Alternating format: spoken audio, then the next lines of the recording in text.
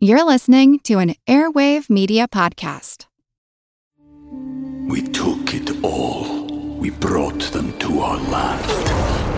An endless night, ember hot and icy cold.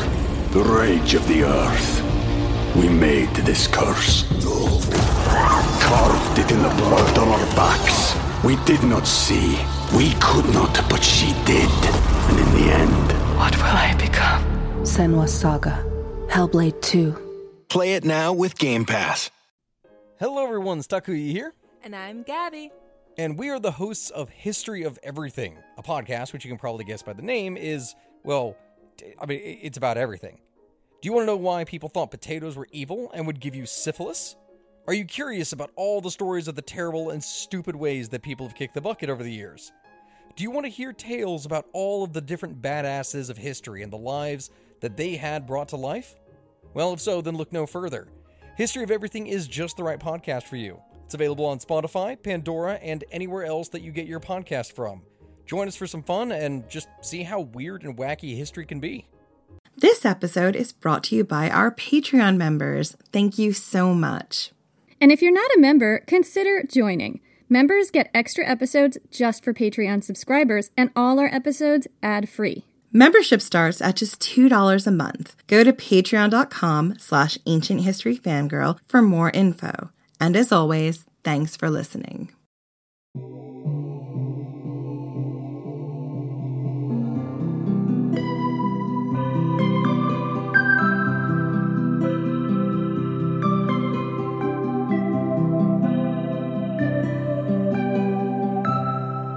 Are you recording?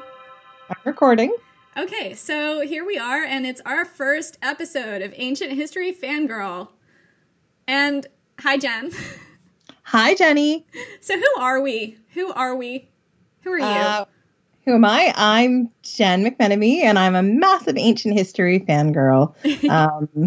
And who are you? I'm Jenny Williamson. I'm a freelance copywriter. I write historical novels, or at least attempt to, and I'm also a giant ancient history fangirl. Yeah, it's bad. It's bad, both of us. And I think that the reason we started this podcast is because we're both the kind of people who will fall down these research rabbit holes and just get super interested in something and just feel the need to talk about it to the point where our friends are like, can you please shut up now about the Theodosian walls or whatever. Or Mithridates, the Poison King. I mean, guys, he was a poisoner! He's my boyfriend, Mithridates. We'll get to him. It's a little bit further on, guys. We're in love. We're going to have poison babies together.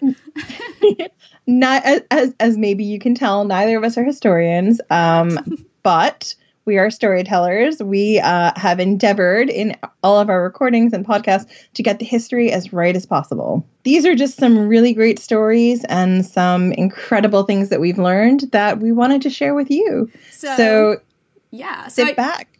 Sit back. Relax. Have a glass of wine or soda pop or whatever it is you like to imbibe. Your beverage jam is. Have that, because we are going to tell you how to survive a sacking. So we're talking about the Punic Wars here. There were 3 of them. Rome was at war with Carthage off and on for 118 years, from 264 to 146 BC. At the time, Carthage was a wealthy, powerful empire in North Africa, modern-day Tunisia, and Rome was just getting started. Carthage and Rome were polar opposites. Carthaginians were wealthy merchants who didn't keep a standing army. They hired mercenaries to fight their wars. The Romans excelled at land warfare and kept a professional army. The Carthaginians were the masters of the sea, and the Romans barely had a navy. At the beginning of the conflict, the Carthaginians were well established, and the Romans were the underdog. But the Romans won in the end, destroying the city of Carthage so thoroughly that even in modern times, the Carthaginian solution is military speak for when you don't just defeat your enemy, you raze them to the ground. So this siege occurred at the end of the Third Punic War. At the time, the Second Punic War had wrapped up and Rome had won, but Carthage wasn't completely destroyed. They were still around. They'd lost the last round, and they were paying tribute to the Romans as they had, like a peace treaty, and they were obeying the terms of the peace treaty and paying the Romans tribute. Man, that sucks. Yeah, they were doing everything they said they would do. Wasn't good enough, Jenny. It wasn't, because the Romans just wasn't. The Romans didn't quite trust the Carthaginians not to build themselves back up and start more trouble. A prominent Roman statesman, Cato the Elder, was reputed to end every one of his speeches, even on topics that had nothing to do with Carthage, with the phrase, Carthago delenda est, or Carthage must be destroyed. And Talk about a grudge match. I love this detail, too. He could be talking about the price of wheat in Tuscany or something, and at the end of this, and Carthage must be destroyed. I mean, he had a slogan and he stuck to it. It's just like, repeat messaging, just to pound it in, and it worked. It did, because the Roman Senate worked themselves up to declaring war for the third time, and they sent an army to attack. The Carthaginians thought the Romans could be reasoned with. I mean, come on, after all, they'd done everything they had to abide the terms of their treaty. They hadn't done anything wrong this time. They sent ambassadors to Rome with authority to make a bargain.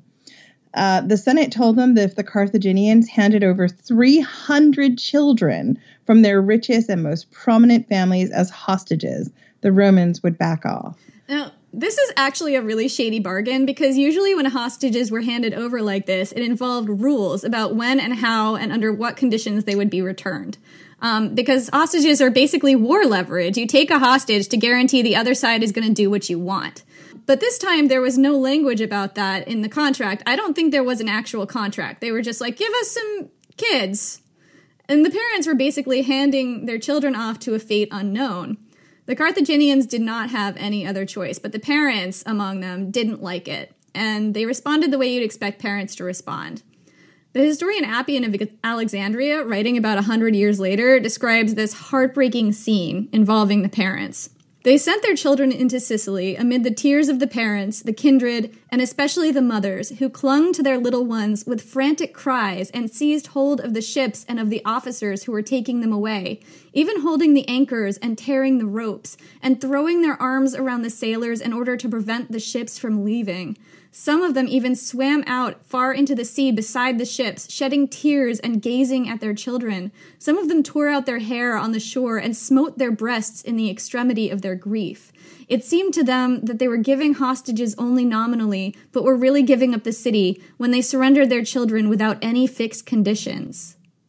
I mean, that's just so brutal. It's heartbreaking. And I think one of the things that I really love about this passage is it's so, about the story of Carthage in general, is that it's so human, because a lot of the time there's this giant gulf of time between you and ancient people, and it feels so alien, like the situations that they're in and the things they say and the decisions that they make. But then sometimes you just get this little flash of humanity that makes you feel so connected to them, and like, yeah, we would all react to that the same way, It's just exactly fascinating. It's just unfathomable what they went through and how that, was the terms of their alleged peace. And it gets worse. Oh, no. So that was the cheery part? Right. That was the cheery part.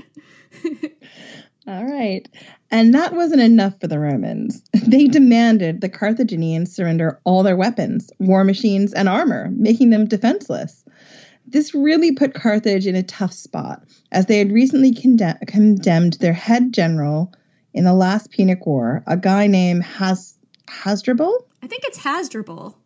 Okay. Let's go with Hasdrubal. Let's go. We're going to try Hasdrubal to death because he lost. That had kind of misfired. Hasdrubal skipped town, put an army together, and was at the very moment bearing down on Carthage to exact his own revenge. Oh, don't worry, we'll take care of him, the Romans said. I mean, never trust a Roman. Basically not. not in antiquity, guys. And the Carthaginians once again knuckled under and delivered. This is a quote from Appian. Complete armor for 200,000 men, besides innumerable javelins and darts, and 2,000 catapults for throwing pointed missiles and stones. When they came back, it was a remarkable and unparalleled spectacle to behold, the vast number of loaded wagons which the enemy themselves brought in. We took it all. We brought them to our land. An endless night, ember hot and icy cold. the rage of the earth. We made this curse. Carved it in the blood on our backs. We did not see. We could not, but she did. And in the end... What will I become? Senua's Saga. Hellblade 2. Play it now with Game Pass. Hello, listeners. This is Anne Bogle, author, blogger, and creator of the podcast, What Should I Read Next? Since 2016, I've been helping readers bring more joy and delight into their reading lives. Every week, I talk all things books and reading with a guest and guide them in discovering their next read. They share 3 books they love, 1 book they don't, and what they've been reading lately. And I recommend 3 titles they may enjoy reading next. Guests have said our conversations are like therapy, troubleshooting issues that have plagued their reading lives for years, and possibly the rest of their lives as well. And of course, recommending books that meet the moment, whether they are looking for deep introspection to spur or encourage a life change, or a frothy page-turner to help them escape the stresses of work, school, everything. You'll learn something about yourself as a reader, and you'll definitely walk away confident to choose your next read with a whole list of new books and authors to try. So join us each Tuesday for What Should I Read Next? Subscribe now wherever you're listening to this podcast, and visit our website, whatshouldireadnextpodcast.com, to find out more. Hello, everyone. You may recognize me as Gabby from the History of Everything podcast. And my name is Brenna, and you don't recognize me from anything yet. Together, we're 2 scientists who explore all of the weird little questions and conspiracies of the universe in our new podcast, Mystery of Everything. Everything has an explanation. We hope. But that is what we're here to figure out. We will dive into the science behind many popular conspiracy theories, such as vaccines causing autism, flat earth theory, and was the moon landing fake? And if so, why the heck would anyone even do that? But it's not just conspiracies. There's a lot of cool mysteries that we will attempt to use science to explain, such as near-death experiences, what made the Vikings go berserk, and can I control my co-host with MK Ultra? Wait, what? Anyway, make sure to check out the Mystery of Everything podcast everywhere where you find your podcasts. The Carthaginians were now unarmed in the face of their enemies, and that still wasn't enough for the Romans. They demanded one more thing, that the Carthaginians all leave their city so they could raze it to the ground. And this was the absolute last straw. The Carthaginians flipped out. And here's how they reacted. They flung themselves on the ground and beat it with their hands and heads. Some of them even tore their clothes and lacerated their flesh as though they were absolutely bereft of their senses. After the first frenzy was past, there was a great silence and prostration as of men lying dead. Impassive in the face of this, the Romans explained that they didn't want the Carthaginians to be constantly surrounded by reminders of their past greatness. They'd surely be tempted to try to seize it back by waging war again. They would not be moved. So you can kind of tell how that didn't make the Carthaginians feel better. Yeah, that was kind of a dick move. Yeah.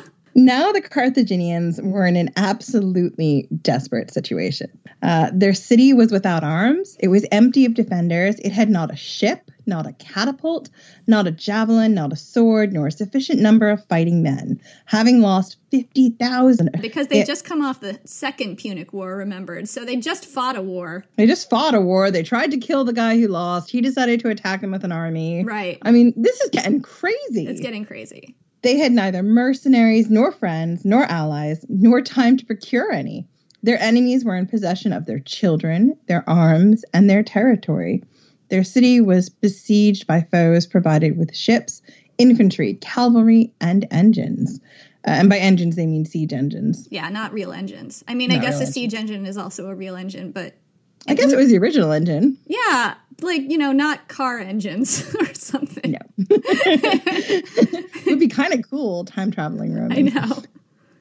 Even so, the Carthaginian envoys decided that, rather than surrender, they would go back to their city and tell them the news. Dig in, boys. We're going to fight.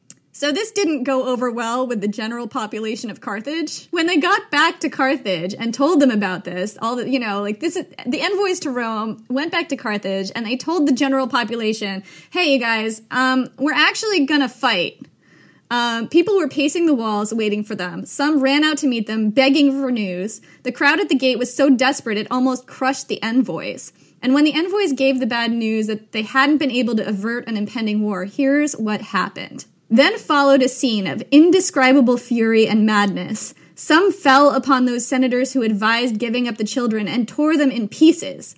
Others treated in a similar way those who had favored giving up the arms. Some stoned the ambassadors for bringing the bad news, and others dragged them through the city. The city was full of wailing and wrath, of fear and threatening. People roamed the streets, invoking what was most dear to them, and took refuge in the temples. They upbraided their gods for not being able to defend themselves. Some went into the arsenals and wept when they found them empty. Others ran to the dockyards and bewailed the ships that had been surrendered. Some called their elephants by name as though they had been present and reviled their own ancestors and themselves for not perishing sword in hand with their country instead of paying tribute and giving up their elephants, their ships, and their arms. Can we just stop for a minute and just remind people what the deal is with the elephants? Yeah, so the elephants were used as war animals by the Carthaginians. Most of all was the anger kindled by the mothers of the hostages who, like furies in a tragedy, accosted those whom they met with shrieks and accused them of giving away their children against their protest. A few kept their wits about them, closed the gates, and brought stones upon the walls to be used in place of catapults. And this is another detail that I really love. Just like, here is this enormous citywide panic happening, people roaming the streets, beating each other up, screaming at each other for making these decisions, tearing their hair, running into the temples, and bewailing their gods for getting them into this situation. And amongst all the chaos, there are a few people just going, okay, I guess we need to close the gates. I guess we need to just bring these stones up here, and that's what we're going to do. There were actually some pragmatists. Right. It's just another one of those really human details, you know? It's just like, which one would I be? Would I be the one freaking out in the street, or would I bring the stones up in the walls and be like, okay, I guess this is what we're doing right now? I mean, I'd definitely be the one freaking out in the street. I mean, it's kind of just like do the next thing, you know, when your world is falling apart. It's like, okay, I have to do this one thing now. And now you see the difference between your two podcast hosts. So after that epic citywide freakout, Carthage settled in and prepared for a siege. With no army and no weapons, they had somehow persuaded Hasdrubal, the general they had previously condemned to death, to head up their defense rather than destroying them. Well done, guys. Mm-hmm. And they transformed. I don't know either. I mean, there might have been a gift basket involved. There had to have been an epic gift basket involved. And with Hasdrubal, they transformed their entire city into an armory. Quickly, all minds were filled with courage from this transformation. All the sacred places, the temples, and every other unoccupied space were turned into workshops where men and women worked together day and night without pause, taking their food by turns on a fixed schedule. Each day they made 100 shields, 300 swords, 1,000 missiles for catapults, 500 darts and javelins, and as many catapults as they could. For strings to bend them, the women cut off their hair for want of other fibers. I mean, that's just incredible. It is, but I have to question the hair. You know, how strong is women's hair? I mean, my hair is pretty strong, Jenny. I don't know about yours. But... I mean, I dye it a lot. But, you know, honestly, like, how long is the hair? How strong is it? Can it really, you know, provide enough tension to fling a giant boulder over a wall like you would have to do with a catapult? I mean, I wonder if anybody's done any actual live action archaeology on that. Probably not, but I'm curious. No. I'm curious too, and I'm also curious, like, how did they weave it with something else to make it really strong? I mean, if you think about it, most ancient women would have had very long hair. Right. I mean, in theory. So you're talking maybe like 2 feet of hair or more. So that would be quite a lot that you could then weave into some kind of rope or something. I don't know. Yeah. So there are a lot of women with very short hair wandering around because they'd given their hair to the war effort, essentially. Good for them. So as is often the case in sieges, hunger became a problem. The Romans did their best to keep food from going into the city, although Carthage was basically on an isthmus and hard to blockade completely. The sea was rough around Carthage, and the Roman fleet couldn't maintain a blockade without gaps, so the more daring merchant ships could run the blockades. And there was money in that for them because people were desperate. However, yeah, absolutely. Yeah, the general Hasdrubal, and I just have to say, you know, if you have a general and you condemn him to death if he loses, like, maybe not such a good move, Carthaginians, just FYI. But for some reason, they must have been really good at gift baskets. That's the only explanation. Oh my God. Can you imagine what was that gift basket. Like a lot of great stuff. Like definitely the good cheese. Oh, yeah. Some sausage, some summer sausage. And the good Cheetos. The good Cheetos. The good Cheetos. Are there good and bad Cheetos? I mean, you know, the Cheetos brand ones. I'm not a fan of the generic ones. Off-brand Cheetos. No off-brand Cheetos. No off-brand Cheetos in the gift basket. Hasdrubal. Elephant treats. Did he have elephants? Did he have his own elephants? You know, I actually don't know. I didn't see anyone mention elephants, and I'm not sure how useful they'd be in a siege situation. Well, true. Because they'd be in the city, and there would be elephant poo, and, I mean, elephants need space. Yeah, and they probably need food, and there isn't any food. Right, and you're kind of close quarters fighting when you're fighting often, you know, invading armies, so I don't know how useful an elephant would be in that situation. Probably just trample your own troops, which is actually a problem with the elephants in general. You could spook them, and then they would run back and trample your troops. Could you imagine if that was your job in the army, to be the head elephant spooker? I wouldn't want to sign up for that job. That sounds like a really bad job. Anyway, moving on. So I was just talking about how the merchant ships ran the blockades to get food to the starving Carthaginians during this siege. However, the general Hasdrubal, who was in charge of the defense of Carthage, only distributed food supplies to the military, not to the general public. So this isn't uncommon in sieges, but the situation here was that the citizens were actually really part of the war effort. So it was a little bit of an unfair division of food distribution. This siege lasted 2 years, and when the Romans finally broke through the walls, they found every able-bodied citizen armed and prepared to defend their city, including the women and the children. Good for them. Yeah. The Romans were forced to fight street by street and house by house. The Carthaginians were eventually driven to the neighborhood of Byrsa, which was built around a fortress on a hill. There were 3 major streets here, lined with houses 6 stories high, and the citizens retreated to the roofs, raining stones and household implements and roof tiles down on the heads of the Romans from these houses. The Romans had to take each house room by room in order to drive out the defenders. And what followed was a scene of horror, and this is according to Appian. While war was raging in this way on the roofs, another fight was going on among those who met each other in the streets below. All places were filled with groans, shrieks, shouts, and every kind of agony. Some were stabbed, others were hurled alive from the roofs to the pavement, some of them alighting on the heads of spears or other pointed weapons or swords. No one dared to set fire to the houses on account of those who were still on the roofs until Scipio, the Roman general, reached Byrsa. Then he set fire to the 3 streets altogether and gave orders to keep the passageways clear of burning materials so that the army might move back and forth freely. Then came new scenes of horror. As the fire spread and carried everything down, the soldiers did not wait to destroy the buildings little by little, but all in a heap. So the crashing grew louder, and many corpses fell with the stones into the midst. Others were seen still living, especially old men, women, and young children who had hidden in the inmost nooks of the houses, some of them wounded, some of them more or less burned and uttering piteous cries. Still others, thrust out and falling from such a height with the stones, timbers, and fire, were torn asunder in all shapes of horror, crushed and mangled. Nor was this the end of their misery, for the street cleaners, who were removing the rubbish with axes, mattocks, and forks and making the roads passable, tossed with these instruments the dead and the living together into holes in the ground, dragging them along like sticks and stones and turning them over with their iron tools. Trenches were filled with men. Some who were thrown in head foremost with their legs sticking out of the ground writhed a long time. Others fell with their feet downward and their heads above ground. Horses ran over them, crushing their faces and skulls, not purposely on the part of the riders, but in their headlong haste. Nor did the street cleaners do these things on purpose, but the tug of war, the glory of approaching victory, the rush of the soldiery, the orders of the officers, the blast of the trumpets, tribunes, and centurions marching their cohorts hither and thither, all together made everybody frantic and heedless of the spectacles under their eyes.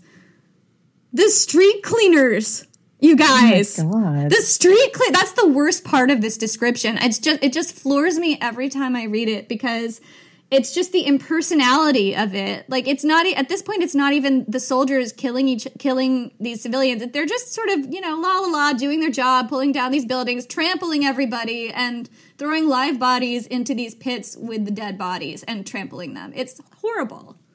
It's horrible. And it's so, I mean, the entire siege was so hard fought because you've got women and children and they're flinging roof tiles. They're doing anything to survive. And the chaos when it all comes tumbling down is just astonishing. It's and like what these people went through to save their city beforehand, you know, like they had nothing and they put up a 2-year fight. That's phenomenal. So how would you survive this sacking? Because of the street by street fighting and the way everyone took up arms, your survival here is a crapshoot. And it doesn't do you much good to hide because of the fires and the room by room nature of the fights. If the soldiers don't get you, the fire most likely will. And if for some reason you aren't burned alive, the Roman soldiers are also pulling down the whole neighborhood around you. So you're dead one way or another. The best strategy is just do not be in that neighborhood. Most of the worst fighting in the city was centered on the neighborhood of Bursa, and some people must have hid out in areas that weren't seeing as much action.